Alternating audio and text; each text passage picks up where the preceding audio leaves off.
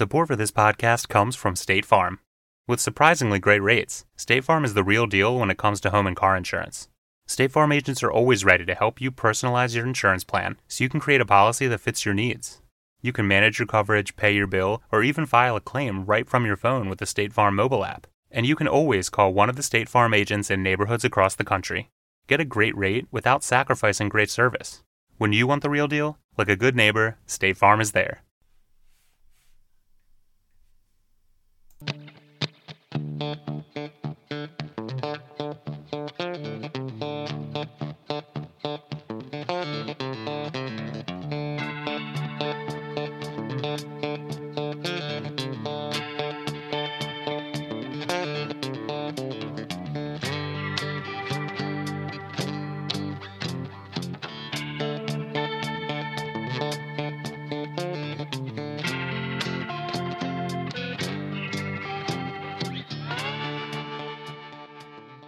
I'm Kevin H. I'm Kevin C. And I'm a Seth.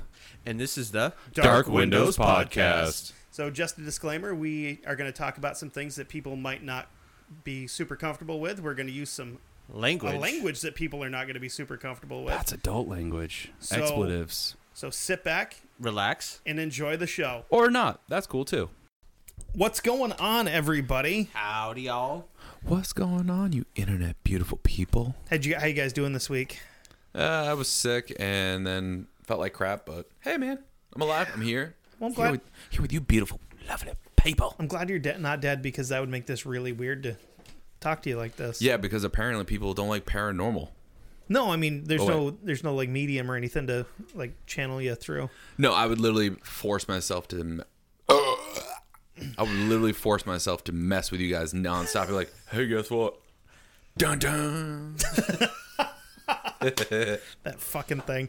Anyway, before we get going too far, we want to talk about your sweet, sweet studio headphones. Yeah. The vehicle to our delicious ear candy. Yeah. Well. Yeah. Yeah, that works. Trust me. I like it. I talked with Kino about the whole ear candy thing. So if you go to studio.com, you find something you like, you throw it in your cart at checkout, you put in Dark Windows, all one word, and you will get 15% off of your order.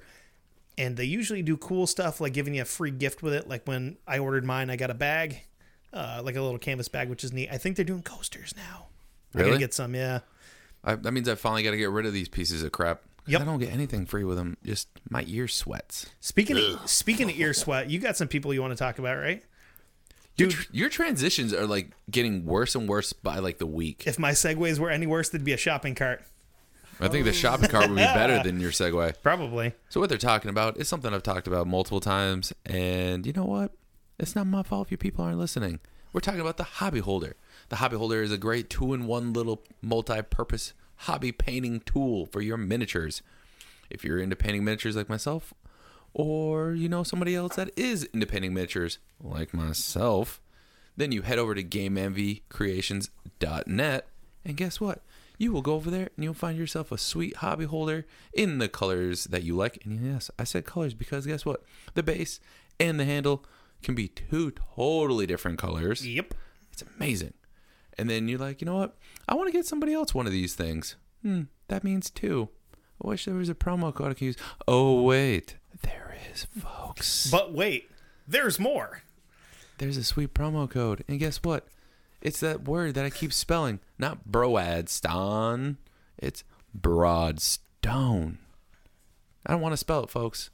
Should I? No. I think we got it at this point. We're not going to spell it this time, folks. That means you got to do your homework. Think about it. And then you put in that sweet promo code at checkout, and then you will save yourself $2 off each hobby holder. So if you have 2 of them in there, that's $4 off. If you have more in there, that's more dollars off. Yes. Maths. That's all I got. You know why? Because I want to know more about what's going on. You know who wasn't fucking awesome? Well, these two guys that we're going to talk These about. shit pigs that we're about to finish talking about. Yes. Episode 3. Yeah. Of North Hollywood Bank Shootout coming your way. I think it's safe to say we could call this the dramatic conclusion to the entire thing. Oh wait, Bum, bum. Dramatic conclusion. Oh, Okay, hold on. I think we can actually refer to this as the Let me know when you're ready. Yeah, I'm like, let me get there. So you were saying something before we started. It turns out you actually did watch Heat finally. I did. Yeah? Yeah. What'd you think? Yeah. It was good. Dude. Henry Rollins just was pissed. awesome. I was pissed that Val Kilmer survived. Why? Val Kilmer's awesome. He's a beautiful man. No. The two most badass guys in the whole goddamn movie just sat there and did a shootout. You know, I mean... But Val Kilmer had to survive. Why? Because of He's all... Val Kilmer. He had to go on and portray Batman with nipples. That's true. Exactly. Actually, no, that was George Clooney. But of all the characters in that movie, other than Tom Sizemore, he had the most to lose. That's true. Because Sizemore had a wife and kid. He had a wife. And a kid. That's true. They did have a kid. So he had the most to lose. So you kind of have to pull for him, even though he's a dickhead. And his wife betrayed the cops, but didn't let them know that. You got it ready? Okay, so this is actually going to be the dramatic conclusion of the North Hollywood bank shootout.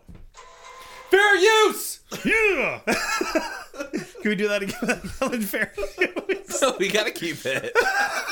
I think we all have to yell it, though. No, I'm gonna yell it because it's my button. Oh, fine. Every time I hit him, I yell God. fair use. Okay, so we're going to pick up where we left off last week. Larry Phillips was now walking down the sidewalk where moments ago he'd started the gunfight with police. What a crazy lunatic. Yeah, right. I mean, at this point in time, he's got a duffel bag full of cash with $303,305. That is way too many threes. It is a lot of threes. And we were trying to figure out, I don't know how much that would weigh. A lot. I mean, the duffel bag, you're looking at probably a couple of pounds. Who gives a shit? But that's a lot of money. Especially with also that body armor, too, that they made, and weapons, and ammunition, and insanity. Yeah, and you're on a muscle relaxer. Dude. Yeah. Good luck. I just want to take a nap. Dude, I can't fucking walk from the kitchen to my bedroom on a muscle relaxer. I can't imagine how these guys were like, let's go shoot a bunch of fucking cops. That'd be fine. Jesus. So he's got the bag slung over his shoulder. He's got his Norinco Type 56 in his hands. At this point in time, 3 of the die packs in the bag, unknown to them, had detonated. So it looked like the Blue Man Group blew a... Never mind.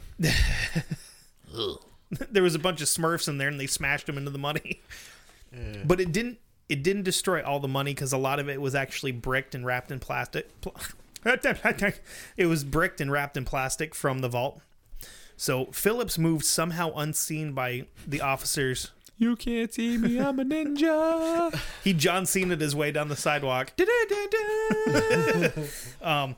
But as he's doing this, Emil Mataserano is giving him some pretty inaccurate cover fire from the vestibule. Yeah, he's one of those spray and pray guys we talked about. But like we were talking about with the motorcycles in the first episode where, you know, he had to have the coolest bike and had to be super fast, blah, blah, blah. Even though he didn't have the skill to use it. I think it was the same thing here with the guns where he wanted to have cool, badass guns. Maybe he can't shoot so good, which he can't. Yeah, But- and being a gun nut guy, he can't shoot. Yeah. What the fuck? I know some guys that are gun nut guys that can't shoot because they literally just have it as a status symbol.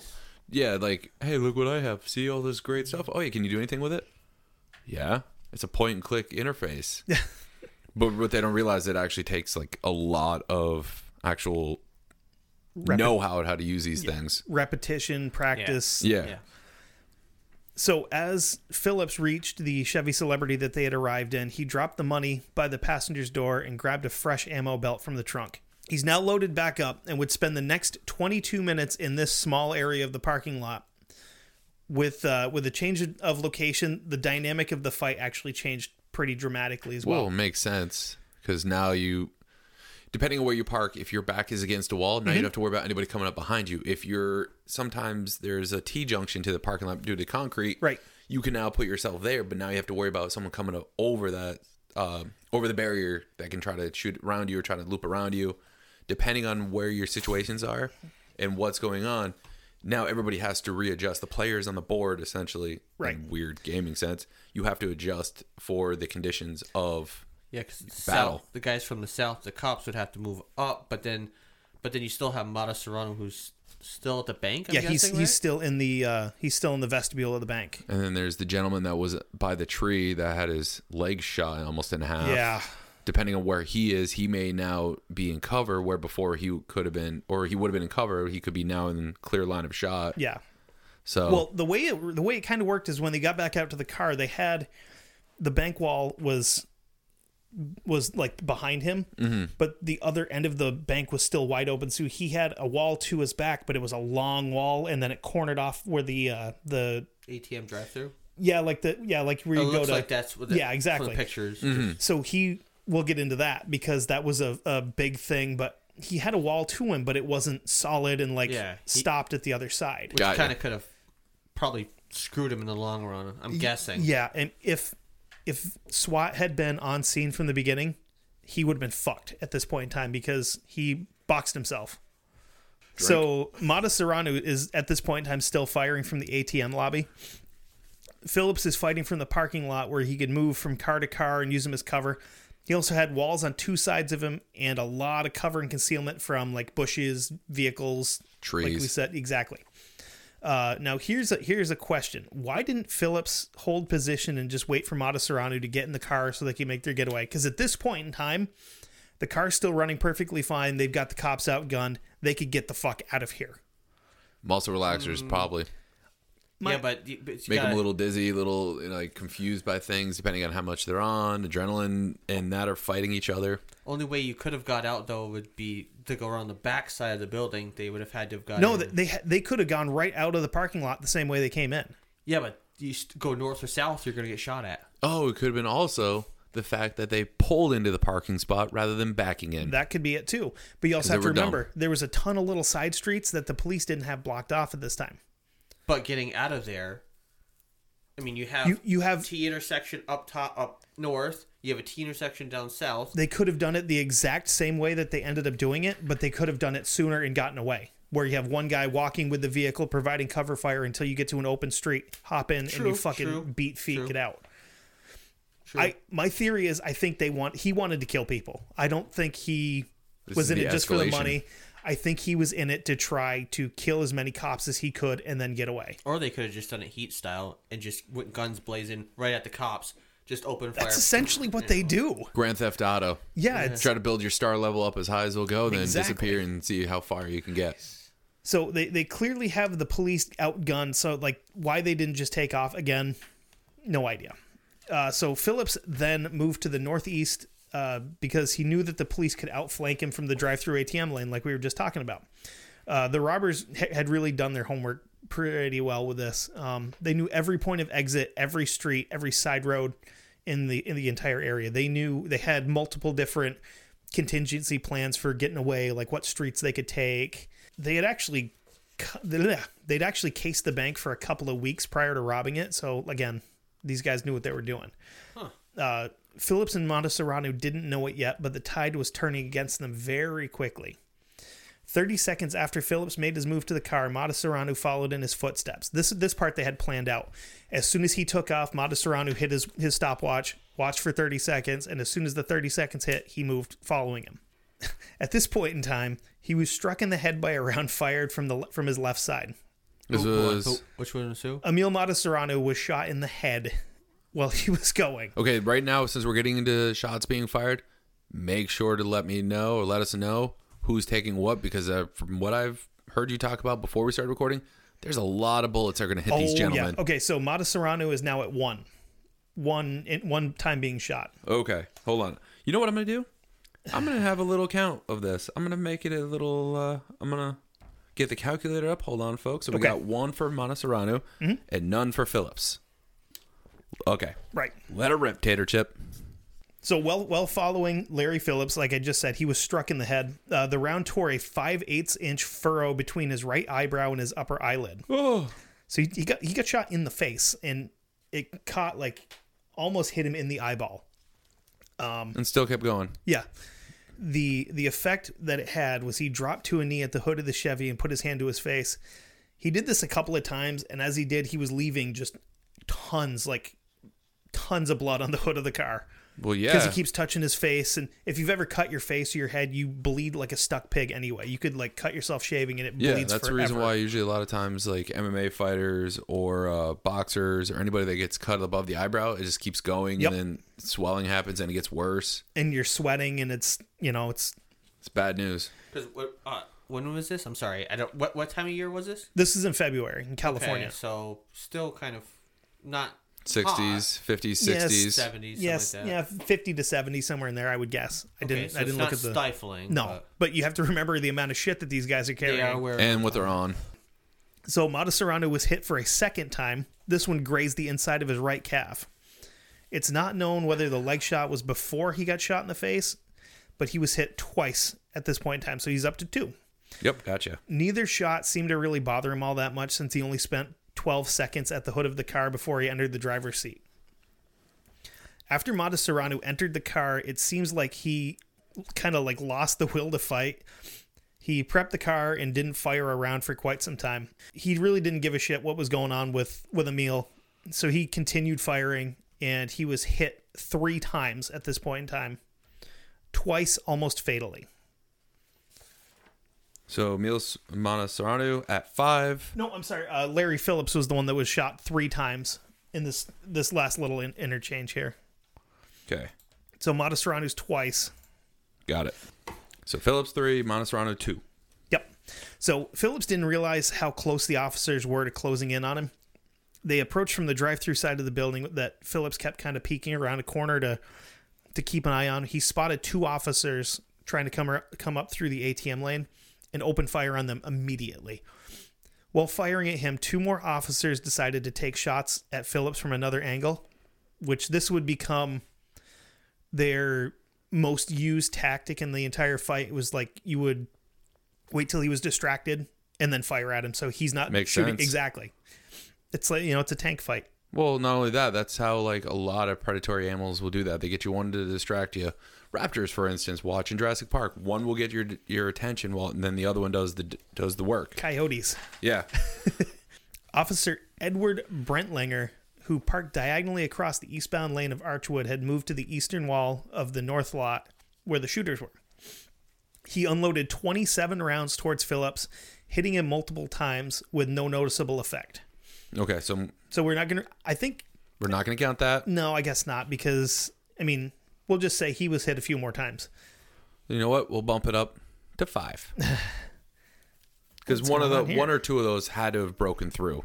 So I'm saying Phillips got hit 5 times. Because guarantee one or two of those must have punched through and nailed something. But the thing is with Phillips is his body armor was actually better put together. So It doesn't matter though. If someone is shooting at you 20 times, something has to give. They might not be getting through, but they're definitely hurting him because you still have the kinetic energy hitting you. And and you're even gonna have small arms bruises. fire You're gonna it could crack a rib. Yep, you're gonna have bruises. You're gonna have fucking broken ribs and shit. You're gonna be a hurting puppy. That's what I'm saying. 5. So officers Bancroft and Harley then took a risk. They decided to take turns popping up so they could see over the wall they had hid behind and take shots at the now crouching Phillips. Bancroft would later say that he remembers seeing Phillips' clothing move as rounds hit him, but he didn't seem to notice. That's fucking scary. To be like, oh, I saw him get shot, but he's just like, meh. Just shrugging it off. Yeah. Phillips then fired a volley at the 2 officers who quickly took cover. He would then turn on their position and head back to the Chevy and notice Brentlinger's nearest cruiser and fired 40 to 50 rounds at him in short, controlled bursts. So again, Larry Phillips is the more aggressive, more accurate of the 2 bad guys here. And more skilled gun tactics. So it almost sounds like he didn't even get shot, really, because just because it says, it went near his clothes, you saw the clothes move, doesn't mean that he actually got hit. He could have just been... it could have been hitting clothes, exactly, but still, that's pretty fucking close to getting shot. Yeah. So now here's the thing to remember. At this point in time, the radio dispatch is going crazy. There's calls of officer down, requesting medical units. The most common request over the radio was, we need SWAT down here right now. So for anybody that doesn't know, SWAT means Special Weapons and Tactics. These are the guys that get called in when shit gets ugly. People need to die. Doors need to get kicked in. people don't really need to die. It's just when you need people that have more, or police officers that have more militaristic training than standard traffic stops. Well, in this situation, I think the bad guys needed to die. Well, and that's obviously, why they're we need obviously to get what I'm fucking SWAT saying in no. here now. Yeah. They usually have bigger boy weapons. Right. And before SWAT even arrived, they were telling them, don't bother with your MP5s. Bring your Colts, because the MP5 firing a 9mm round is not going to do shit to these guys, because we're hitting them with 9mm rounds and they're laughing at us. So it's like, bring your ARs, because that's what we're going to need. So the call for SWAT hadn't fallen on deaf ears. 4 cars carrying 5 officers were on the way to the scene, but were caught in traffic on the 170, which is a pretty big highway. I've never been to California, but I would imagine it's one of the big ones. Yeah. Right, but I don't remember because I was actually in a taxi. So at the same time, the radio waves were open for a full 60 seconds, giving updates on the position of Phillips, which at the same time a crash unit arrived on scene. The crash unit's an anti-gang unit, but that's just extra hands on deck. The crash unit was headed away from the bank, actually, to Oxnard Street, to a location of B&B guns where they would actually get a hold of 9 rifles. Wow. Unfortunately, spoiler alert, these rifles that they got from the gun shop would never actually be fired, because by the time they got there and got back, the whole thing was over. It was that far away? It was like 6 blocks. Well, it was a good ways away, but by the time they got there, got the people to let them in, got everything they needed, and then got back there, they were already out of the area, and the shootout was just about over. I've been so pissed if we spent all that time just to get ready and get, situated that these freaking pricks, I'd walk over and just shoot them anyway. Be like, you know what? Fuck this. Like, honestly. He's down. I don't give a fuck. I'm going to fire this thing. Yeah. Well, like, not even like in like humor, just in sheer piss and aggression that it's like people were, not helping them out, or they're dragging their feet or whatever, and they're trying to get this stuff done and trying to get these guns so they can go help their friends. Mm-hmm. And I'd be like, you know what, fuck it. I'm emptying a full magazine in this dead body. I don't care. These fucking assholes, shot my friends. They shot my family, my work family, shot innocents. They deserve to be Swiss cheese and just pulp. Yes, exactly. So after firing another salvo at Officer Brentlinger, which blew out all the windows of the cruiser and sent chunks of concrete flying up into his face and knocking his glasses off, and kind of knocked him on his ass, which, if you ever had your glasses knocked off that hard, you kind of tend to like, oh, fuck, and I get pissed. Yeah. So Phillips stepped back towards the Chevy and fired. Fired at the 2 officers near the Del Taco. He then returned attention to Brentlinger. As Brentlinger tried to get himself out of the line of fire, another officer approached his vehicle and took some serious fire. Officer Conrado Torres, which is the coolest fucking name ever. Officer Conrado Torres took a round across the right side of his neck, which kind of made him think twice about going any closer, as it would. So he actually kind of retreated back across Archwood, next to a house, and there was Jesus. He didn't get hit? It just kind of like grazed him across the neck. But he would actually retreat back across Archwood there was a house. He went to the north side of the house, and there was actually a 1980 GMC Astro garbage truck in front of the house. This truck, this truck and Officer Torres would be 2 of the big things that would help stop these guys. Huh. Little did he know at the time. So Larry Phillips is now slowly pacing left or right at the front of a nearby Ford Explorer, seeming annoyed. I think at this point he was starting to freak out a little bit, like the tension and the stress, realizing that, okay, my plan of being, Johnny shoot 'em up isn't really working. Yeah. Now they're starting to, break through, and his plans weren't really going anywhere. No, I think at this point in time he was already, looking at his watch and like, shit, we should have been out of here like 20 minutes ago. I think is where he's starting to get a little freaked out. As he paced back and forth, he came into the firing lane of the officers located at the Del Taco. They fired on him. One round found its home, hitting Phillips square in the chest. Again, didn't penetrate his body armor. Don't care, still counting it. So in the time it took Phillips to double over after the impact, a handful more rounds peppered the bank wall behind him. He would spend the next 25 seconds on a knee behind a car trying to reload, and I'm guessing trying to catch his breath. So now Phillips was starting to realize how many officers were actually on scene.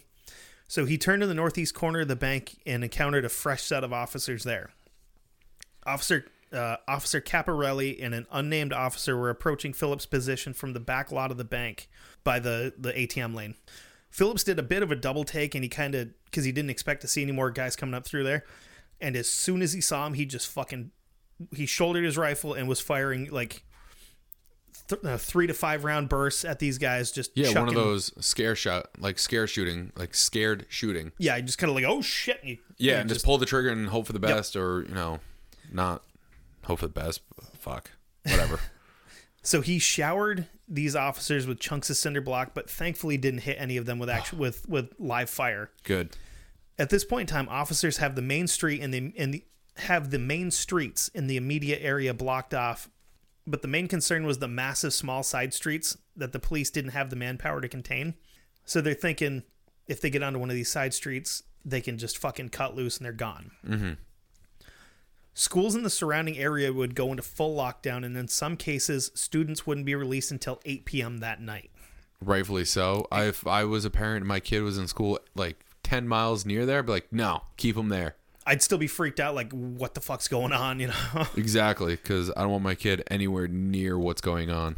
This is how seriously they took this whole situation. The Burbank Airport, which was like 2.5 miles away from there, was actually redirecting air traffic so that they weren't flying over the situation. Again, another smart idea, because even then, if those guys made it to the airport, who knows what they could have done there. Right.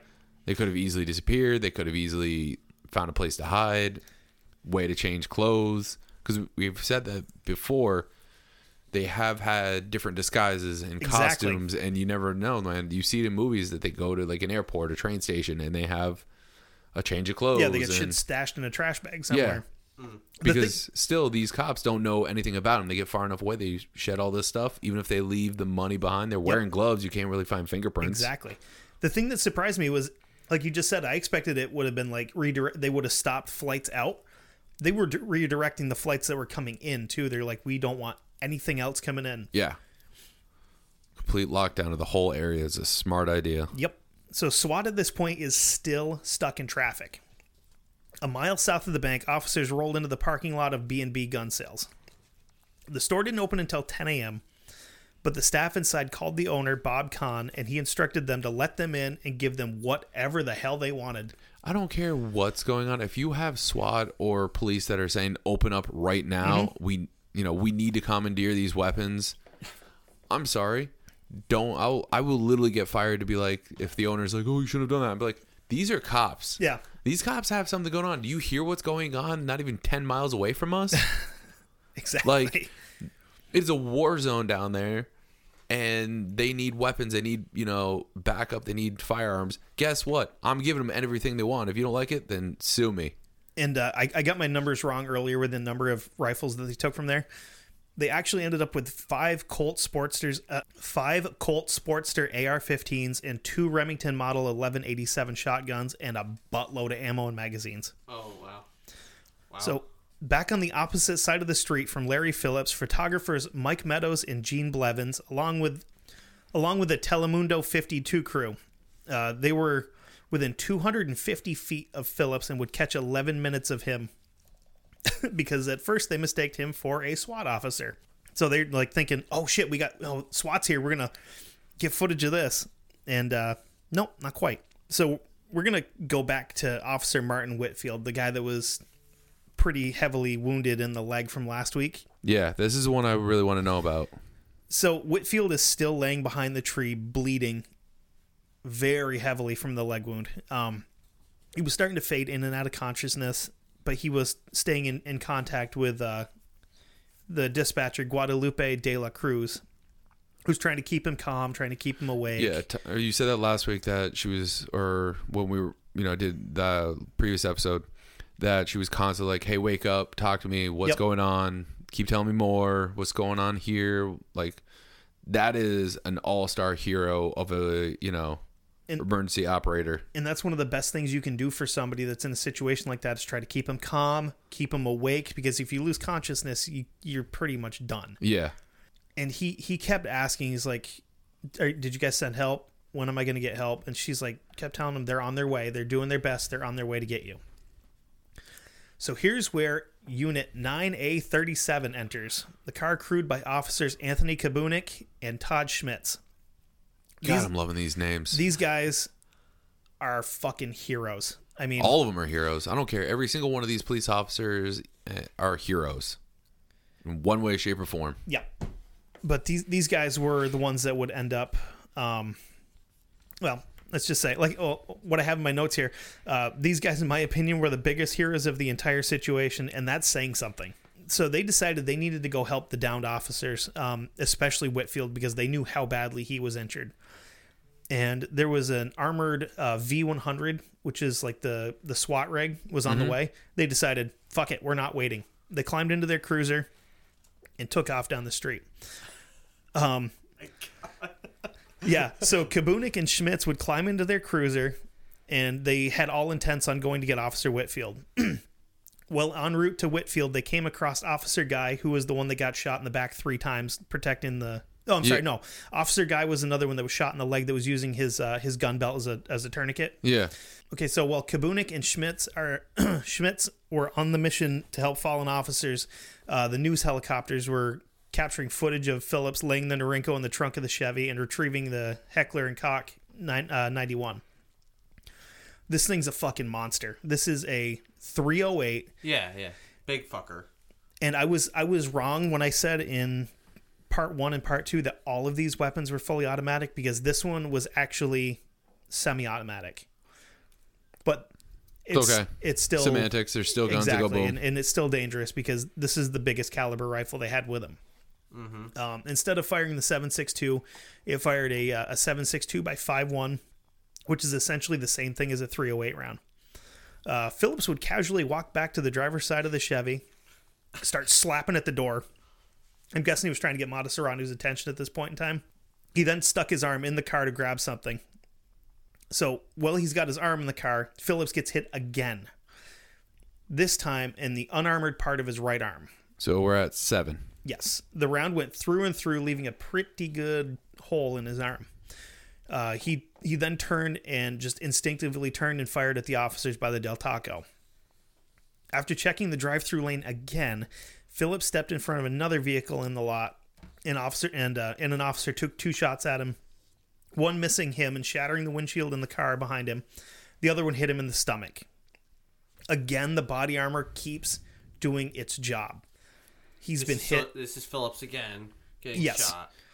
So far, he has one injury that is actually like broken through his suit of armor, essentially. He's got the shot in the armor, and we will say the chest, because that definitely took the wind out of him. So that probably, out of what I have is 8 shots. Mm-hmm. Oof. Where, what was it? Mata Sarandu got 1 and pretty much almost took out his eye. Yeah. And he's still somewhat going, but more than likely bleeding out at this time. So, I mean, but the one that he took to the face was more just like a graze than anything. Then he also got shot in the leg. Yeah. So, I mean... Well, that was a graze, too. Right. But, I mean, still both hurt like a motherfucker. Excuse me. Phillips, at this point, I think, was starting to realize that, like, I need to get the hell out of here. Yeah, oh shit, I did wrong. Yeah, and this is when he's come to the realization, I think, that his luck's run out for the most part. So at this point, for some reason, Phillips decides to take a few pot shots at the news helicopter. So while he's just wasting ammo firing at the chopper, officers Kabunik and Schmitz continued their extraction run. So one, probably taking shots at the helicopter so they leave the area. So that means when he disappears, the helicopter won't follow. And because if you see a heavily clad, homemade armor looking dumbass running down the way, helicopter's going to zoom in and follow them no matter what. Without realizing it, the other guys are, which is awesome, utilizing that time to get more people help. So I think him taking the shots of the helicopter was for an easy exit strategy, because that way you don't have a helicopter following you every step of the way. I totally agree with you. And the only thing is, I think he was firing at the wrong helicopter, because I think he was actually thinking that the one he was firing at was the police helicopter, which was relaying his movements to the officers on the ground. Regardless, though, So- if you're seeing either one of those up there, you're going to start shooting at one of them to try to get rid of one. Once one goes away, then you have the other one. Yeah, because I mean, the even if yeah, God damn it, I have to think of it. Your words. My brain went dumb. The police helicopter, even if that kind of backed off, went away, and the other helicopter was still there, I mean, it's still going to relay stuff through. It can still dispatch over, Right. Anything. No. So just to be clear here, with officers Kabunik and Schmitz, they never came under any direct gunfire while they were trying to help the fallen officers. A lot of the things that I watched were like, oh, these guys were driving through fucking gunfire. Yeah, like Predator 2, where you got Danny Glover's character putting, armor on his passenger side, running up, pulling the sweet power slide move to go around the poor motorcycle cops that got shot, and they're dragging them back, and gunfire, and boom booms, and pow pows. The comparison that immediately came to my mind when I was watching it is like, they're making these guys out like they're Shugart and Gordon from Black Hawk Down, where they're just like, fuck it, we're going to die. We're going to go save our guys in the meantime. Those guys were fucking heroes. These guys are fucking heroes, but they were never in a situation where they were dodging gunshots while they were doing what they were doing, because they did it the smart way, because they knew where he was. So they were taking alternate routes to get to people. It was taking them a little bit longer, but they're keeping themselves safe. They're going to be keeping the officers that are already injured safe when they get them into the car. Utilizing the terrain. Exactly. They're being smart. They know the area. When they approached the parking lot, they got Officer Guy into the cruiser with the help of Detective Angelus, who is one of the detectives that Officer Guy actually saved in our last episode. They noticed how badly he was wounded, and they're like, we got to get him back. So they took him right back to a casualty collection station that had been set up a little ways out of range, and they dropped him off, where he was transported to Holy Cross Hospital for treatment. Kabunik and Schmitz then took off again. This time they were on their way to pick up Officer Whitfield. They took a different route to him, because the most direct route would have had them actually going directly through the gunfight between Phillips here and cops on the other side of the street. So they would have been being shot at and trying to dodge police cruisers that are parked in the middle of the road. So obviously they took the smart way and they took different routes, so they weren't going to be shot out. So at this point in time, Whitfield had actually stopped responding to at this point, Whitfield had stopped responding to dispatch. I'm going to insert a clip from his final transmission, which is fucking heartbreaking to listen to in the entire thing. 999, hang in there. 937 is almost there. 989, 937 is almost there. Hang in there. 989, 989, come in. So the dispatcher would try to contact him nonstop, trying to keep him awake. After not being able to contact him, De La Cruz actually unplugged from her console and walked away, and another dispatcher took over. Emotionally drained, she's like, I can't do this anymore. Well, the one person you're connecting with, and you're doing everything you can, and when they stop, and you're just assuming the worst. At this point, you're thinking this guy that I've been talking to, trying to keep awake, is dead. Yeah. So just in case everybody doesn't remember, if anybody doesn't remember, he's the one that's sitting there behind a tree. That we talked about that. Lost a leg from a gunshot. He lost somewhere between 4 and 6 inches of his femur from a single gunshot wound. Just fucking gross. It's crazy. So at this point in time, the need to get Martin Whitfield is now the primary objective of at least 2 officers and a dispatcher. So we're going to bounce back to Larry Phillips, who is now kneeling in front of the Ford Explorer. And he did something that would kind of seem a little weird when you watch it. He's got the Heckler and Koch 91, which uses like a 20-round box magazine. Mm-hmm. He's firing that thing, and he stops and pulls out a drum magazine for his AK.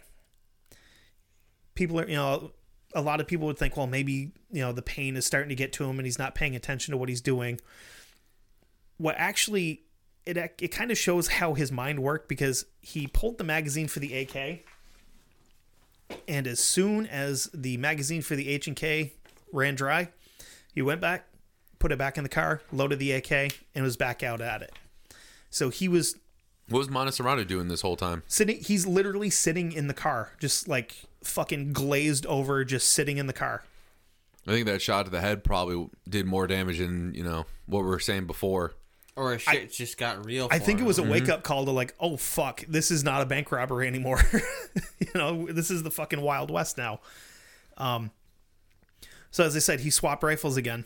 While this is going on, Mata Serrano heard over the police scanner that... I forgot they do have a police scanner. Yeah, Yep. They bought this fucking police scanner at Radio Shack for like $40. So he's sitting in the car listening, and he heard something, and as soon as he heard this, I could almost visually see him just go, oh shit. What he heard was that SWAT had now arrived on scene. So at this point in time, he's just like that slow, like, oh shit. Yeah. Because now... Yeah, definitely. Yeah, now shit's going to get real. So the 4 cruisers with the SWAT team pulled up to the curb on Victory Boulevard, 2 blocks south of the bank. Officers Weiritter, Anderson, Steve Gomez, and Richard Massa would make their way to the south lot. Weiritter would actually flag down the armored vehicle. An armored vehicle, which is kind of ironic because the vehicle that he flagged down was an armored car that would be making deliveries to banks. So it's kind of ironic to be like, I'm going to show up to the fight in in one of your favorite targets. It's funny. So he opens the vehicle. Please tell me this is what basically takes them down. Is this armored Oh vehicle? no, the armored car. No. No, damn. No. So the vehicle wouldn't really offer much protection against the caliber being used, but it would work. It was a workable plan that he was coming up with, like by the fucking skin of his teeth. Just like, we're gonna take this and we're gonna see what we can do. Yeah, on the fly. His goal with this was to use it to get to Officer Whitfield to help him out. Just like, we have an armored vehicle, we can get people there. It's big enough that if we had a medic, we could have him in it to work on it. Yeah, we could have him in it, stuff his ass in, and then get him out of there. But when he opened the door of the vehicle, he was met by 5 other officers who were all armed with rifles. Which, hey, where'd they get those from? Those were that was the crash team that had gotten those, and I left out a little bit of a detail here where they had actually flagged down the vehicle beforehand, talked to the driver, which was a father-son team who were both retired police officers, and they're like telling him about the situation, and they're like, fuck it, take it. They're like, go do what you got to do. So back in the north lot, Mata Serrano had heard the call again for SWAT. Mata Serrano reversed the Chevy out of the parking spot. All Phillips had to do at this point in time was get in the car. If he had gotten into the car, even with 2 flat tires, I really think at this point in time, they could have made a getaway run. I really think they could have managed it. So Phillips, instead of getting in the vehicle, decides to walk next to it. Again, he had the H&K, and he was firing steadily as he walked alongside the vehicle. That kind of makes sense, though. You're providing cover fire while you try to get the vehicle out to where you can run it. So as he's firing, again, he has another AK mag in his hand, getting ready to swap rifles again. Mata Serrano at this point in time had slid over to the passenger side of the vehicle and started firing through the windshield. And as soon as he started firing, Larry Phillips spun to his right and crouched down, thinking he was taking fire again. His idiot buddy starts fucking, oh shit, taking pot shots at the cops. And the guy who's walking next to the vehicle providing him cover fire is like, oh fuck, and just gets down thinking he's being shot at again. Fucking dummy. So Phillips would then go back and swap rifles again, getting the AK back. Officers took this chance to fire on him again. The fire drove him back to the passenger side of the vehicle, where he was actually, at that point in time, he was taking fire from 2 different angles. He was taking fire from officers Bancroft and Harley from the right, and from a couple of officers from the front. It seems that 3 injuries happened in very quick succession. This is Phillips? Yep. 1 to Phillips and 2 to his rifle. Oh, let's still So get the round that struck Phillips, it hit him in the left hand, passing directly through his thumb pad. his thumb meat. Yeah, so like where your thumb meets the rest of your hand, he took a fucking 9mm round through that in his left hand. I think that's the first metacarpal. Yeah, that's the first that would fucking suck to get shot there. Because, I mean, if you think about it, you take a round there, it's essentially going to blow your thumb off. It's just going to be hanging there by skin and a glove. You better be able to fire with your, Yeah, but, yeah. I mean, well, he's right-handed, so he's, he would have had, his left hand would have been support at the front for a rifle. So it wouldn't have been like if I was trying to shoot where you'd have to try to grip it with a fucking blowed-off thumb. So it must have went into the It went right through. tube. It just hit him in the hand. It just went poop right through his hand. Yeah, but if it's your shooting hand. Yep. Because I mean, if you're right-handed, your left hand's forward. Yep. Your right hand's back. Well, you got your trigger finger, and your hand's usually on the grip, Yep. pistol grip. Well, actually, it's gonna hit the pistol grip then. Well, the round that hit him in the thumb actually also hit the rifle. But the other round, it actually hit the magazine well, which the H&K is really well put together. They are fucking rock solid rifles. The round hit it just hard enough at the magazine well to push the metal in just enough so that he couldn't replace the magazine once it was empty. He couldn't drop the magazine, couldn't put a fresh one in. So at this point in time, he's fucking stuck using the AK that he's been using the entire time. Sorry to bounce back and forth, but I kind of have to. Back to the SWAT team.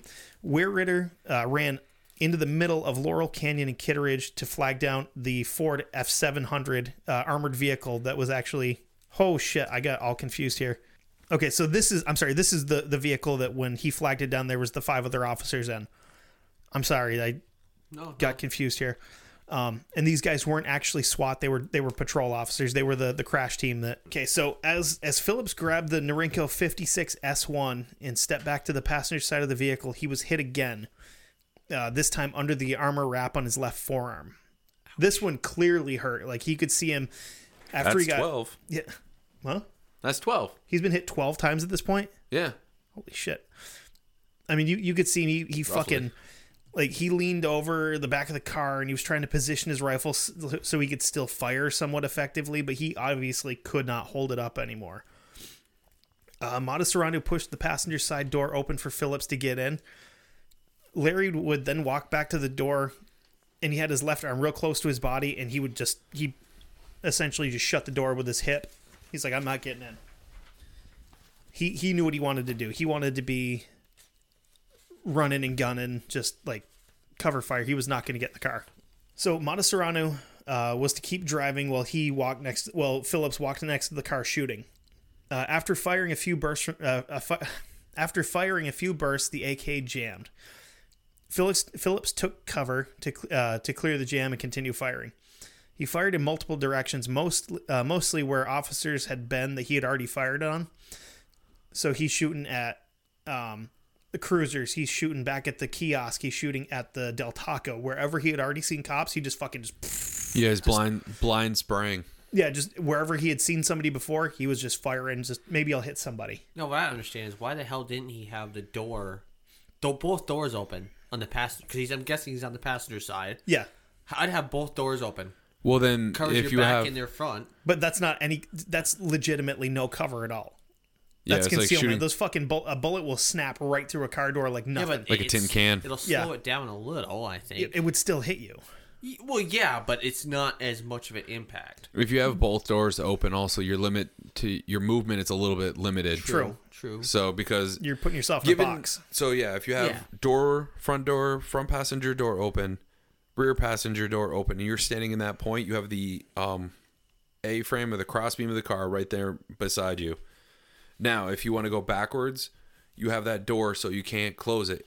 The only way you can do is go around the door, or if you're going to go towards the back end of the car, or technically, it would be the back end of the car. Yeah. You could easily close that door by walking into it, but your lanes of travel and movement is kind of vastly limited depending on the size of the door and where they are in the parking lot. It's a little small car. So. Yeah, I mean it wasn't a big car. It was you sneeze and they fall off. True. Probably So- not, but close. As the Chevy Celebrity entered Archwood Avenue, the fight was now mobile. After taking to the streets, Phillips scanned the area of Haynes's cruiser and turned his back. At this point in time, Larry Phillips lurches forward due to a round hitting him. The round hit him just at the neckline of his armor and passed all the way through his middle trapezius muscle. Ouch. So that sucks. Ever have one of those rough massages where somebody pinches your trap muscle Yep. right below your neck? That's going to feel way worse. Have them pinch it between two hammers that they're swinging as hard as they can and then light it on fire. Because that's what everybody says when they get shot. That's what it feels like, because you got hit by a hammer and then it caught on fire. Okay, let's do that right now. I'm going to test it on you. No, test it on him. No, you. You're covering this. You need to know what it feels No, like. I don't. You're the one that said, oh, this is what it feels like. It was most likely like we just said, a very painful injury, but he didn't really seem to notice it that much. I'm really beginning to think that the muscle relaxers like clearly have worn off. Now they're just running on adrenaline nonstop. Because like we brought up before, there could also be some roid rage going on in here too, because these guys they're both bodybuilders. So Well, and then you got to realize blood loss, which is going to cause your body to go into shock, Yep. which then you're going to release more endorphins and more adrenaline because your body's under so much stress. Look at me sounding all doctor-like. Well, here we go again, because seconds later, another round would hit him in nearly the same spot. This round would actually carry a lot worse consequences as the fight kept going. Phillips would then take some cover behind the garbage truck. When he did, he took another round through the right shoulder. This round was slightly lower than the first shot. So this is actually that other shot that I just mentioned. This one broke his collarbone and severed his subclavian artery. After it broke his collarbone, severed the artery, it bounced off his shoulder blade and deflected downwards into the muscles in his back. I'm going to say this right now. That fucking hurts. I feel no pity for this douchebag. Oh God, no. Isn't that the muscle that? Isn't that the artery that actually That's the artery that that feeds actually to can your. kill you? Yes, that's the artery that actually feeds up to your. I believe it feeds up to your carotid arteries. Yeah, because you basically, if you get hit there, you're dead. Yes, you can get hit there, like not actually draw blood, but you can get hit there hard enough and it will kill you because it'll pinch the artery off and you can bleed to death. So eternally. he's dead man walking. Right Essentially, yes. At this point in time, unless he gets direct, immediate medical attention, he's already dead and doesn't even know it. Ouch. So this is what, 15? 14. Hold on. Do you guys hear this? Nope. That's me playing a violin for this fuckface. No, you don't play no violin. No. I'll smash it. Oh, that's why I was playing an air one. Because Jeff fuck this Jarrett guy. style, smash it over your head. He's a son of a bitch. You ever like 14, maybe 15? Because I was thinking about counting the one that hit his rifle that kind of jammed everything up. I wouldn't count that one. Okay, so we're at 14. Okay. So Phillips again fired I from... don't math very well. Nope. So Phillips fired again from behind the back of the garbage truck, and this is when the rifle jammed again.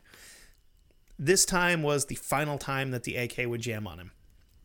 The jam that occurred was what people refer to as a stovepipe jam. It occurs when an empty casing is not completely ejected before another round loads, and it will actually load another round into the chamber, and as it's loading the round in, it'll catch that empty casing between the bolt and the receiver. It's a super, super easy jam to clear usually, because all you kind of do is... Just slap it. I've actually had this happen with my AK. You just slap the casing backwards, and it kicks it right out, and you're ready to rock and roll again. I didn't know that. But I also wasn't bleeding internally on muscle relaxers and being Adrenaline shot at while overshot. this is going on. And also have adrenaline going, blood super thin. Right. So boy. he's a hurting puppy at this point in Yeah, time. bleeding like a son of a gun because yeah, he's got blood. I mean, the other way I hope you he's can got blood. He's a human. the other way you can the way he tried to get rid of the jam is one of the more effective ways, where you just essentially just rack the action back, let it go, and it'll kick it out. There's footage of him of him racking it where he's trying and it won't go. He does this 3 or 4 times and just says fuck it and just puts the rifle back in the car because he didn't have the dexterity with that fucked up hand to rack the chamber all the way back Good. to release it. Good. As Phillips took cover behind the garbage truck, Mata Serrano limped the car to the side of the truck. And this is where Officer Torres comes in again. He stepped from his cover from the side of the house, which is to the left side of the vehicle. So it would have been on Mata Serrano's left, on the driver's side of the vehicle. On the other side of the garbage, the old school garbage truck. Yes. So probably driver's side. Yes. So Okay. no, he was behind a house. And when the Oh, okay. so Sorry, I thought it was between the house and the garbage truck. So the car's between the house and the garbage truck. gotcha. Okay, now yep. Sorry, needed that. So Officer Torres would step out from his cover, raise his Beretta, and fire 12 rounds. They all hit the car. None hit Mata Serrano. Sometimes it's all you need is just to get the distraction and just get them to pay attention to you, so someone else can brush up and. And I can see why Do he work. would miss, because you're fucking shaking like a goddamn leaf. You're You've scared. seen two dudes take out your entire squad, your entire, Police department. Yeah. It's And- like, that's fucking scary. yeah, they have weapons that, you only see in magazines. Yeah, exactly. So at this point in time, Phillips and Mata Serrano have been separated. And if they wanted to, they would actually have to fight their way back to each other. While all of this is going on, an unmarked burgundy Crown Victoria is going slowly towards the intersection as Mata Serrano and his white Chevy come barrel-assing through said intersection. The unmarked car contained Officers Harley, Bancroft, and Caparelli. Caparelli looked left out of habit to check for traffic, as you do. And he didn't see any more cars coming, but he did see Larry Phillips. Dun, dun, dun. This guy's a badass because before the car even stopped, Caparelli was out of the back seat and moved within 30 feet of Phillips. And as he's moving, he fired 6 rounds at him in 2 seconds. To this day, he can't recall how many shots that he fired hit Phillips, but he's sure that at least one hit him. So 1, bam, 16. Wait. So 15? 15. I'm giving him, you know what? I don't care. I'm giving him 2 because I Fuck like it. this guy. I don't like Phillips, so he's absorbing more bullets. So Phillips' only reaction was to turn slowly and look at him with his AK in his hands. Caparelli fucking beats feet away, hurtling over a fire hydrant. And I watched the footage. You can see him like stiffen and turn and run. This is all from the helicopter. Fuck this shit, I'm out. Exactly. He's like, oh, like he's got to poop real quick. It like just stiffens up, turns and runs. He jumps over the fire hydrant, but as he does, his fucking toe catches like on the top of it, and he just on his fucking head gets these fucking just scramble. It gets back up and runs and hides. It's like Show code. damn. I know who I am in my core, what I am. I would do the same thing, shoot, and then when it'd be pointed at me, be like, well, I'm not going to die tired. I'm just going to be right here because I'm not going to be able to run in time because I'd be like, fuck. The thing to remember Close is your eyes and just start like breathing in, breathing out, try to remember all the cool stuff and be like, well, it's been nice. Good run. the thing to remember is in Caparelli's situation, even if Phillips had just fucking wheeled around and fired, he's firing one shot. That's it, because he has the round that's in the chamber and the jam. Still, So, though, he's got I know I one wouldn't be able shot. to run because I'm not that smart. So I just want to just to kind of get a a scan of everything. Right. So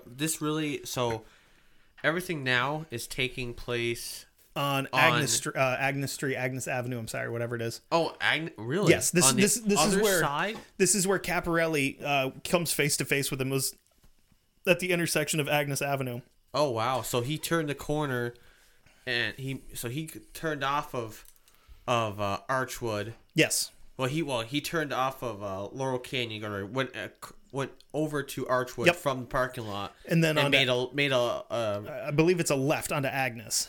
oh really? Okay. I can remember if it was a left or right, but he So definitely probably- turned onto. So it doesn't matter because he's Yeah. either going north or south, whichever. So after hauling ass back across Agnes Avenue, Caparelli joined a handful of other officers that were behind a bunch of vehicles they were using as cover. Harley and Bancroft would follow the Chevy and leave Caparelli on his own with the other officers. Caparelli would then stand and fire the remaining rounds in his magazine at Phillips, and at this point in time, something had changed in Larry Phillips' attitude.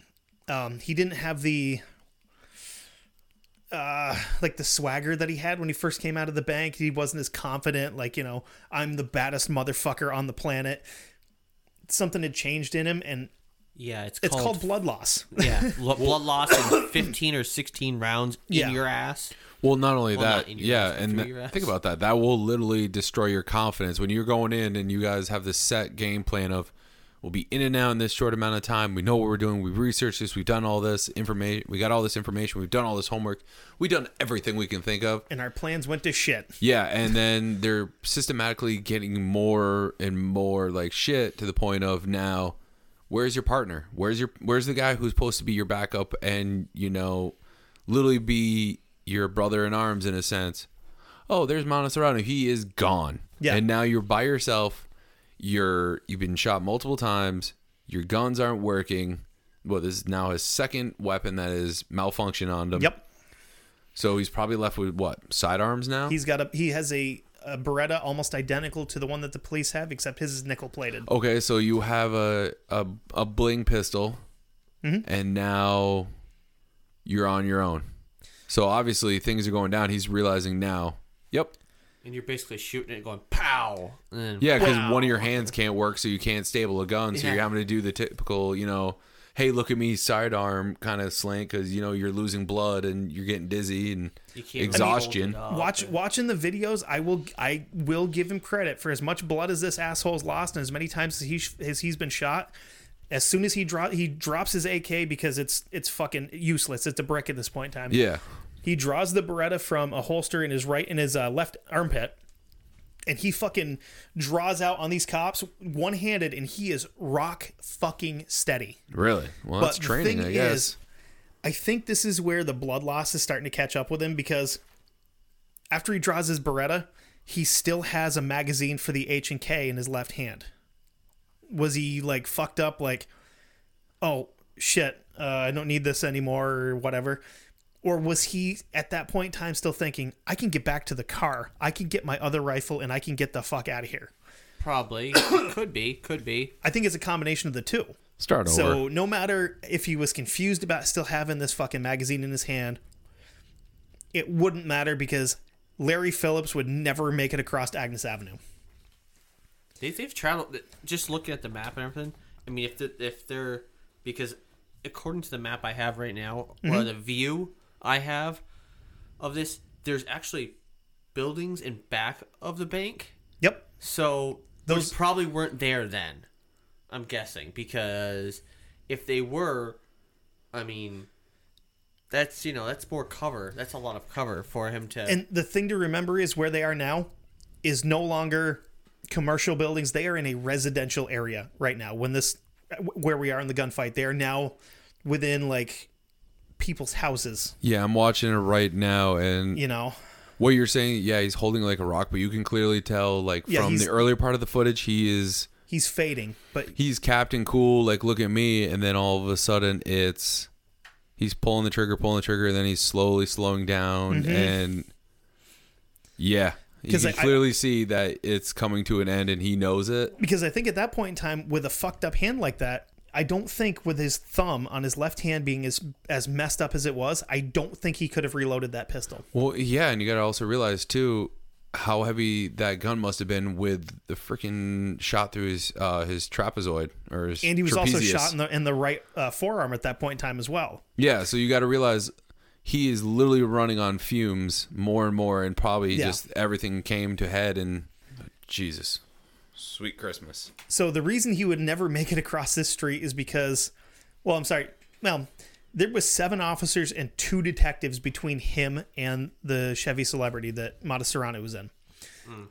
So at this point in time, he still has a little bit of purpose in his walk, even though he lost a lot of blood from what I have counted as 9 gunshot wounds that actually did damage to him, not that were absorbed by the body armor.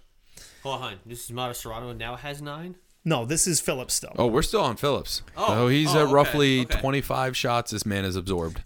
So he raises the pistol and fired a single round at the officers at the corner of Agnes Avenue. Caparelli stepped out from behind the van that he'd used for cover and was shocked that Phillips was less than 60 feet away from him. Phillips swung the pistol towards him and ducked back and Caparelli ducked back into cover. Larry Phillips stood, swaying slightly in the sunshine. As he aimed at the officers, another round found home. This one hit him, but it barely grazed him. But it would ultimately be the final straw. It was enough impact to make him drop his pistol. Being as physically drained and as tired as he is, he bends down to pick the pistol up. When he goes down, he drops the magazine and picks his pistol back up. After he stood up, Larry Phillips would press the barrel of the nickel-plated Beretta under his chin and pull the trigger for the final time, ending his own life. The 9mm jacketed hollow point entered his oral cavity at somewhere between 1,200 and 1,400 feet per second. The round would leave an L-shaped wound as it exited his skull. He was dead before he hit the sidewalk. Police kept hitting the ground around him, including one round that hit him in the back of the neck and partially severed his spinal cord. I don't care. I'm giving it to him. Larry Phillips died at the age of 26 years old. And he absorbed roughly 28 rounds. Yes. The thing is, like, in the autopsy, they said that if he hadn't shot himself and that round had still hit him in the back of the neck, it would have killed him instantly. Because of where it hit. It hit, like, I think from the autopsy report I looked at, I think it was the third or fourth vertebrae down where it hit. It would have fucking killed him just as quick as that. Good. Fuck this guy. Lights out, baby. Exactly. And like I said, I'm fairly confident that he was dead before he hit the sidewalk. Fuck you, Larry Phillips. Rotten hell, you asshole. So at the moment of Larry Phillips' suicide, Mata Serrano was between Ben and Gentry Avenue, trying to keep the car moving. The trunk lid's bouncing around. He's got 3 flat tires and a shitload of holes in the vehicle. Somehow the car keeps rolling, and he's just trying to put, at this point in time, he's trying to put distance between himself and the cops. The timeline in this time frame is the turning point for Emil Mata Serrano. He would go from being kind of lackluster and not being super effective in what he was doing to essentially acting like a cornered animal. As he continued down the street, he pulled in front of a red Ford Tempo that was coming up the road toward him. The driver of the car, seeing a giant masked man in the vehicle in front of him, would stop and put the car in reverse and just fucking get the hell out of there. This part's kind of funny, I'm not going to lie to you. Emil Mata Serrano then gets out of the Chevy and tried to wave the driver of the Tempo back to him. So, I need you to bring me to Taco Bell. No, I'm not going to shoot you. Just come back. I want to ride. So, as the Tempo fled, Mata Serrano stood in the street for a few seconds, just kind of looking around. What kind of Uber are you? This is worst cab ever. But he just kind of stood there just looking around. He actually stood there for 8 full seconds just fucking looking back and forth. And from where he stood, it's very possible that when he looked back in the direction, he could have actually seen Larry Phillips laying in the dirt. One officer actually saw him make a fist and pound his chest twice, maybe as a final salute to his dead friend. When he got back in the car, he sat there for another 13 seconds with the door wide open, doing nothing. So maybe the shock is seeing... Yeah, maybe the shock is seeing his buddy dead and just going, oh, fuck. Maybe I should just give up now. But he eventually dropped the car into drive and started moving. The car was spewing gas from a hole in the tank because while he was escaping, one of the officers actually had popped around one of the vehicles with a shotgun loaded with buckshot and just fucking let rip a couple of shells his way. And some of the buckshot had bounced underneath the vehicle and done some damage to like brake lines and hit the fuel tank and stuff like that. So the car's leaking shit all over the place at this point in time. He would attempt to hijack another civilian vehicle. He swerved in front of another car trying to block it off. And then he rethought his plan because he would actually, if he had taken this car, he would have had to back it up to go around his vehicle. He then pulled into an intersection and sat there for another 14 seconds. His plan here, I think his plan here is fairly clear what he's going to do at this point in time. He's just going to sit there and wait for another car to come up to the intersection. So 4 vehicles were actually approaching. The first one passed, and as the second one approached, he cranked the wheel and hit the green sedan. After hitting the car, he changed his mind when he saw a 1962 Jeep Gladiator coming down the street. Which, by the way, Jeep Gladiators are fucking awesome. I would love one. It's essentially... you guys remember the Comanche, the Jeep pickup? Yeah. This was like the original version of that, I believe. They're fucking cool. So as the owner of the Jeep was sitting there dealing with Mata Saranu, the officers near Phillips cordoned off the area as the SWAT officers showed up. They kind of pointed them in Mata Saranu's direction, and they took off after him. Yep. So while all this is going on, the armored vehicle was headed north on Laurel Canyon, trying to get to Martin Whitfield before it was too late. While driving down Laurel Canyon, someone noticed the 3 wounded civilians that were in right at the very beginning of this gunfight. They stopped and loaded them into the vehicle as well. So Mata Saranu at this point in time has roughed up the Jeep's owner and is now transferring all of his gear from the car to the Jeep, including a previously unseen Bushmaster XM15, which had a 100-round drum magazine locked into it. As he sat in the Jeep, Mata Saranu's world was starting to really close in on him. Officers were approaching from multiple directions, including the car carrying a SWAT team. As the officers approached, they spotted the Jeep and thought it was a wounded civilian in the driver's seat until Mata Saranu got out and made a beeline for the front of the white Chevy. The limp that he had beforehand was just gone at this point in time. I'm guessing from the leg wound that he got when he first came out of the bank. More than likely, actually. But now all of a sudden he has no limp. Yeah, I just saw that that where he got hit. Yeah. God damn, Mata Saranu was like fuck you, I'm out of here. Yeah, he fucking boogied. I was like, holy shit, dude, you're like 2 blocks away.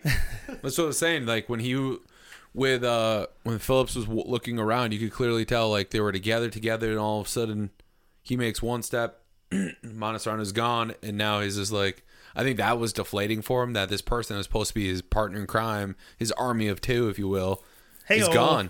But like Phillips, like it looked like Phillips was like, Mata Saranu was like coming out of the parking lot, and he was like, Phillips was like, okay, well, I'm going around here. And I was like, holy shit. I almost wonder if Larry Phillips at some point in time told him, if we get separated, just take off.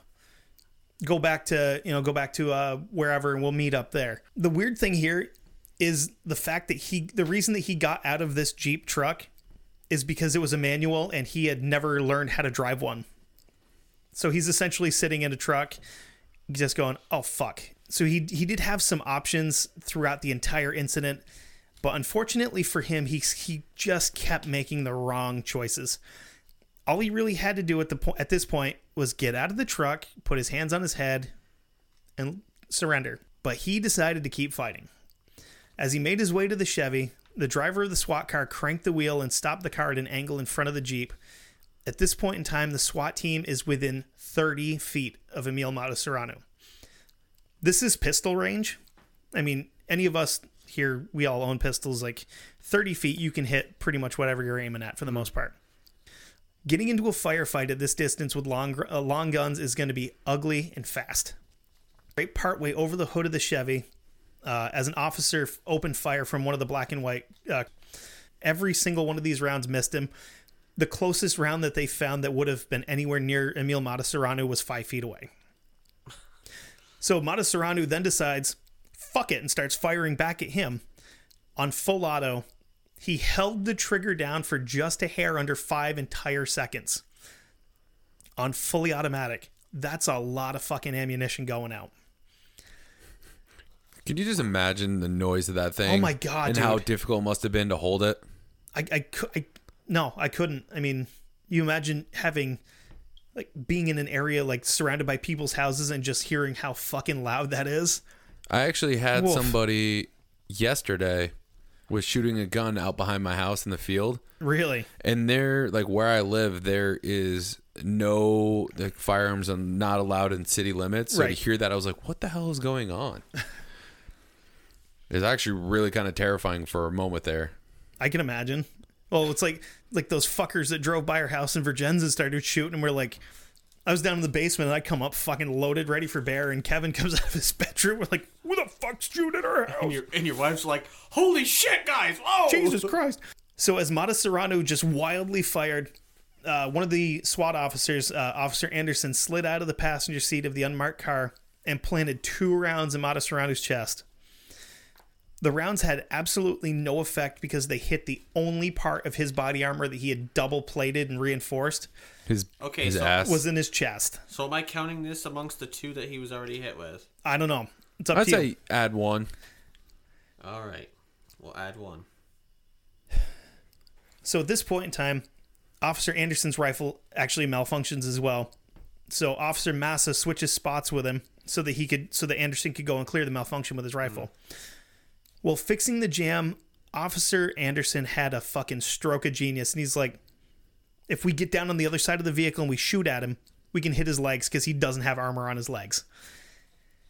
It's a valid point. So one of the first rounds fired by a SWAT member from under the vehicle would break Mata Serrano's left knee. I'm sorry, he'd break his left leg just below the knee.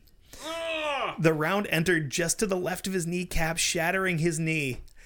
Oh, he's fine. Good. So Mata Serrano still refuses to quit. He's fucking up on one foot, leaned across this car.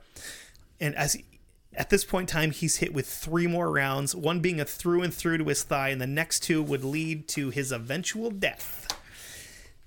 Another round hit him, causing a nasty reaction. He was spun to the right, and his finger tensed and fired 3 rounds into the curb. Those chip marks in the curb are still fucking there. They've never fixed it. This was 21 years ago, and they haven't fixed the goddamn curb yet. Wow. Your tax dollars hard at work, California. At this point in time, he was almost out of ammunition, had no sidearm, and had no way to reload. And at this point in time, he finally realizes he's being shot from under the car. He crouched and began to fire blindly at officers and was struck 3 more times with another round. After this all started, it was finally over. 44 goddamn minutes. That speaks now to cover because there's so much shit going on in such a short period of time. As he laid there, officers moved in and kicked the rifle away. He was still not cooperating with the officers, so one of them kicked him in his very, very badly broken leg to make him cooperate. So he, at this point in time, he rolled over onto his stomach and was arrested. I will put up the pictures, the final picture taken of him when he was arrested. One of the most fucking psychotic faces I've ever seen. It's now 10. What? Ow! I just saw him being kicked. Oh, Oh yeah, dude, he fucking kicked the fuck out of him. Wait, pause it right now. Show me the vid. Oh, he kicked the fuck out of him. Point it towards me, man. Hold on. Okay. Hold on. Yeah, he kicks, like, dude, he fucking just, like, straight up, like, MMA style, just boots him in the fucking leg. No, he kicks him in the fucking head. One of them kicked him in the fucking head, but It's the guy that got the one that got him to cooperate is the one that kicked him in his He's wearing broken fucking shorts. knee. Yeah, dude, that motherfucker is a badass. He was out on a run when this call came in, and he's like, well, I guess I don't have time to fucking change. He's out there, like, fucking white New Balance sneakers and basketball shorts. Okay, cool. I saw it now. fucking BAM! So Eat it's a dick, loser. It's now 10:01 a.m. and the shooting was all over. The area would not officially be cleared and reopened for another 13 and a half hours. Some say because there had been a report of a 3rd and possibly 4th shooter, which there weren't. But I think it was just because of the area where they were. The echoing makes it sound like there's more. Yeah. Mata Serrano. Okay, so Mata Serrano would be held in custody on site for the rest of his life and would slowly bleed to death over the next 66 minutes. Good, that asshole. He bled to death? He bled to death because they couldn't get paramedics to him because they refused to let emergency workers into the area until it was completely cleared, which I guess is SOP for a situation like this, because the last thing you want are paramedics and firefighters getting hurt who are literally trying to just save people's lives. They don't have a dog in the fight. They will help fucking criminals if they have to keep them safe. So that's why they weren't allowing paramedics in. So he literally, like, bled to death. And his family would try to sue the LAPD and the state of California later on, saying that, you know, he was mistreated and they let him die. And they're like, no, this is not the case, because what happened is we weren't letting people in here that were going to get fucking shot by your asshole kid. Or your asshole kid's accomplices. Yeah. So the final toll here, we had 11 officers injured. Emil Mata Serrano was shot 29 times. Larry Phillips was shot bare minimum 9 times. 4 of them actually broke the skin. The assholes fired somewhere between 1,100 and 2,200. I'm sorry, somewhere between 1,100 and 1,500 rounds in 44 minutes. The police fired 650 rounds. The only 2 people to lose their lives in this entire exchange were Larry Phillips and Emil Mataseranu. Every officer that was injured made full recoveries, including Whitfield. Thank goodness. Who, that guy is a fucking badass. Which you can actually watch his interview on YouTube, which I just did. Can you send me a link to it and I'll put it in the show notes? Well, when I'm back on there. Okay. Let me send you a link to the Yeah. shootout too. Yeah, send me all the links in because I've got some really good pictures I want to put up with it. But that's it. That's all I've got for this one. That was deep, bro. I literally wrote a fucking 100-word essay. 100-page essay, actually. I wrote like this was 20 pages of research. It felt like I was studying for college, which I never did. But, yeah, I don't have anything else to say. I can't talk You anymore. done good, bro. You done good. Yeah, it was wow. I mean, just watching it, I was like, holy shit. Just seeing, like the poor fucker come out, I was like, he gets out, he's like, but he just like shoots rounds. The guy's like, oh shit, he's shooting at me. Yeah. He like gets out, runs the fuck away. Well, Mataseranu was like, oh, kind of like you see him like get in, look in, like, oh fuck. He runs around. The thing with Officer Caparelli is one of the things I watched on YouTube was from a History Channel thing. And he said as soon as I saw that he had a Beretta and not an AK anymore, he's like, okay, now it's a fair fight. And I'm like, to have a fucking sense of humor about this bullshit while you're doing it is crazy. To be like, okay, now we'll fucking do it. Yeah. Yeah. It's ridiculous. But sometimes you have to make jokes because in the end, they died. All the cops are still alive. Yep. Mm-hmm. Civilians were okay. Some, there's obviously the PTSD and the trauma from all that and everything else. Yeah. But in the end, this is actually the best outcome that could happen. Yeah, this is literally the best case scenario that could have happened here. You're absolutely right. Very well done, sir. Do you guys have anything else you want to add to it? No way, man. That's Whoever's up next better step up their game because I hope it's not me. I mean, that's pretty. It's a pretty intense freaking just thing just happened, where just two crazy fuckers just going at it. And like I said, it took us an hour and a half to cover a 44-minute fucking exchange of gunfire. Mm-hmm. Because there were so many moving parts and so much stuff going on that like it had to take this long. And the thing is, they had so many outs they could have taken. Yep. To get out of there. Yep. They just didn't do them. Didn't take them. Like I said, I don't think Larry Phillips was in this just for money. I think he wanted to kill cops. I think that's why he wanted fucking probably the took recognition so long. too. Exactly. That way, if they did get away, be like, oh, there's this one guy that got away, and this is what he did. Mm-hmm. But the direct effect that this had was the police now getting standard issue. They're given an AR-15. Mm-hmm. They're given better body armor. They're given better body armor. Larger police departments they're not given, but they buy almost military grade vehicles that are more bullet resistant than a cruiser is for shitty situations like this. Because if these first two cops that showed up had called this in and said, we got a fucking problem, and they had sent an armored vehicle in there with like a 6-man SWAT team, these assholes never would have made it out of the bank. They would have been fucking dead in the lobby. True. And it would have been a lot fucking quicker, especially if SWAT could have gotten there faster. They still would have been ended faster than this. That's still kind of amazing to me that it took them so long to get there. Because realistically, you're thinking like, well, shouldn't civilians move out of the way? You see this? I don't care. Yeah. Push them out of the way. Do whatever you got to do to get there. Because I'm not blaming SWAT. I'm not blaming anybody for it. It's a shitty situation. And that is literally the worst possible thing that could happen. Yep. But for as many shitty things that happened in this whole thing, it did have a semi-happy ending. I said, the two assholes died, and all these police officers and civilians that were injured all recovered. A lot of them returned to work. Some of them didn't go back, but a lot of the younger guys were like, okay, well, screw it. I'm going back to work. Yeah. But yeah, I think that's going to do it for this one. Yeah, great job. I mean, that was awesome. Good job, man. Thanks. Knocked it into the stratosphere, Jesus. bruh. So yeah, if you want to hear more stuff like this, just check us out. We're on some new places to get your podcast goodness. Yeah, a lot of places: iTunes, Podcast Addict. Podcast Addict. That's where I am. Let's see, Stitcher, iHeartRadio. The other cool thing is if you go to megaphone.fm, you can actually listen to us directly on the website that we upload to, which is really fucking cool. You know, I actually did that the other day just to see how it works, and I liked it a lot. Yeah, It's I neat. listened to a little bit of it. I didn't because I'm lazy. And if you want to drop us a line, you can reach us on Gmail. Our account is darkwindowspod At at gmail.com. gmail.com. Yep.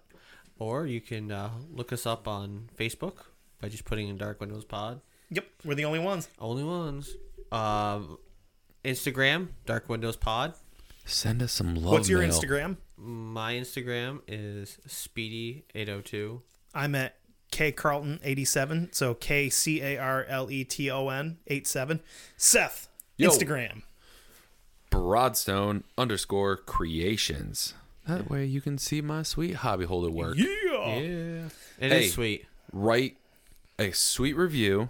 Hell yeah. Let us know you wrote a sweet review through the emails, and that way we can start reading some awesome reviews. We want to read emails from everybody. That'd be fucking excellent. I want to start reading reviews because I know we have some amazing fans. We have Miss Wren, we have Murray, we have Poovy, we have Kino. Who else do we have? Ray. We have Ray the man. I'm We gonna have get a Ben. list of everybody that's on the Facebook page, and we are gonna do shout outs and We thank have yous to Sam. them. We have like we have around 110 people on the Facebook page. You know right what we now. should do? I'm going to say it right now. We got to pick a day and have an episode that is a thank you fans. What episode are we at right now? Like what number? This do you one think? is 28, I believe. When we hit 50 or 100, whatever you decide, we're going to have listener questions. Boom. I'm making an executive decision. They'll have to email, text us, whatever. We could do questions. Facebook Live too. I don't know where what that they can, means. Where they can just ask us questions right through Facebook and Sure. we can read them back. That'd Sure, be fucking magic. Sweet. Yeah. But I'm saying it right now. Rate, review, email us. Because we're also part of a sweet network now, folks. So Hell that yeah, means we are. we need to show that we're badasses, that we know we is. Yeah. We are with the Age of Radio, and they've got a lot of other really great shows on there, like Color Me Dead, True Crime Trucker. Greatest name ever. It's fucking awesome. He's actually really cool too. Like he does a lot of stuff on the Color Me Dead page. He's a funny shit. They've got all kinds of great stuff on there. Go check him out. It's if you go to I don't know where to go for it. I think if you go on megaphone.fm, you can find him. Check him out on Facebook. You can find most of their shows through there too, which is excellent. And another way you can get in touch with us is via Twitter. You can go on to Dark Windows Pod and find us there too. I forget Drop we us have a Twitter. tweet. It's mostly just me. I forget we have Twitter. Kevin honestly, H, you know, because I don't know how to fucking run it because I'm an idiot. It's okay. And That's why I'm only on Instagram, bro. I can do the Facebook's pretty good. Twitter's not bad. I got the Instagrams, well, my own personal one. Also, if you want to listen to the some of those great podcasts and us, and especially us, and not let anybody hear it. We don't want to or share our fans. You want to be polite around other people? Go check out Studio.com. Check out our sweet headphones they have, or earbuds. They have a couple different variations of those, and go at discount after you've Go to discount. Go to checkout and then put in the promo Yes. code. Did I say go to discount? Go to discount, put in the checkout code. Yeah, that thing. No, What's the checkout code? Checkout, bro. 6. you don't know what that Niner. is. So anyway, if you put in Dark Windows at checkout, you get 15% off. Yeah. Speaking of wanting to be polite to people, you can also go over to GameEnvy.net, and I'll let Seth talk about that a bit real quick. Because they want to give you some money off too, right? Hell yeah. Not only that, they want to help support the hobby addicts out there like myself that have to buy those little plastic miniatures. How about hobbyists? I like that one. Hobbyist works. Yeah, Hobbyist yeah. is good. Yeah, because you can actually put other things on the hobby holder other than just miniatures. As long as it fits on a soda cap. No, even then they have new Wait, the mods. bigger ones, right? Yeah, buddy. Yeah, there we go. The crew over there are constantly developing and creating new things. What they're talking about, folks, is Game Envy Creations. You head over to their site, GameEnvy.net, and guess what? You find yourself some sweet hobby-related tools and little utensils, and you find a hobby holder in the colors that you like. Because, yes, folks, they come in multiple colors, not just plain boring ones. Variety. Spice of life. Yeah. And then you put in that sweet promo code of Broadstone. at checkout, and you'll save yourself $2 off each hobby holder. Bam! That's how we do, folks. We bring it to you live. We bring it to you with love. Most importantly, kisses. Just remember, just because you can't see out into the dark doesn't mean that the dark can't see into you. Like I said, love you, babies. Kisses. Until next time. Goodbye.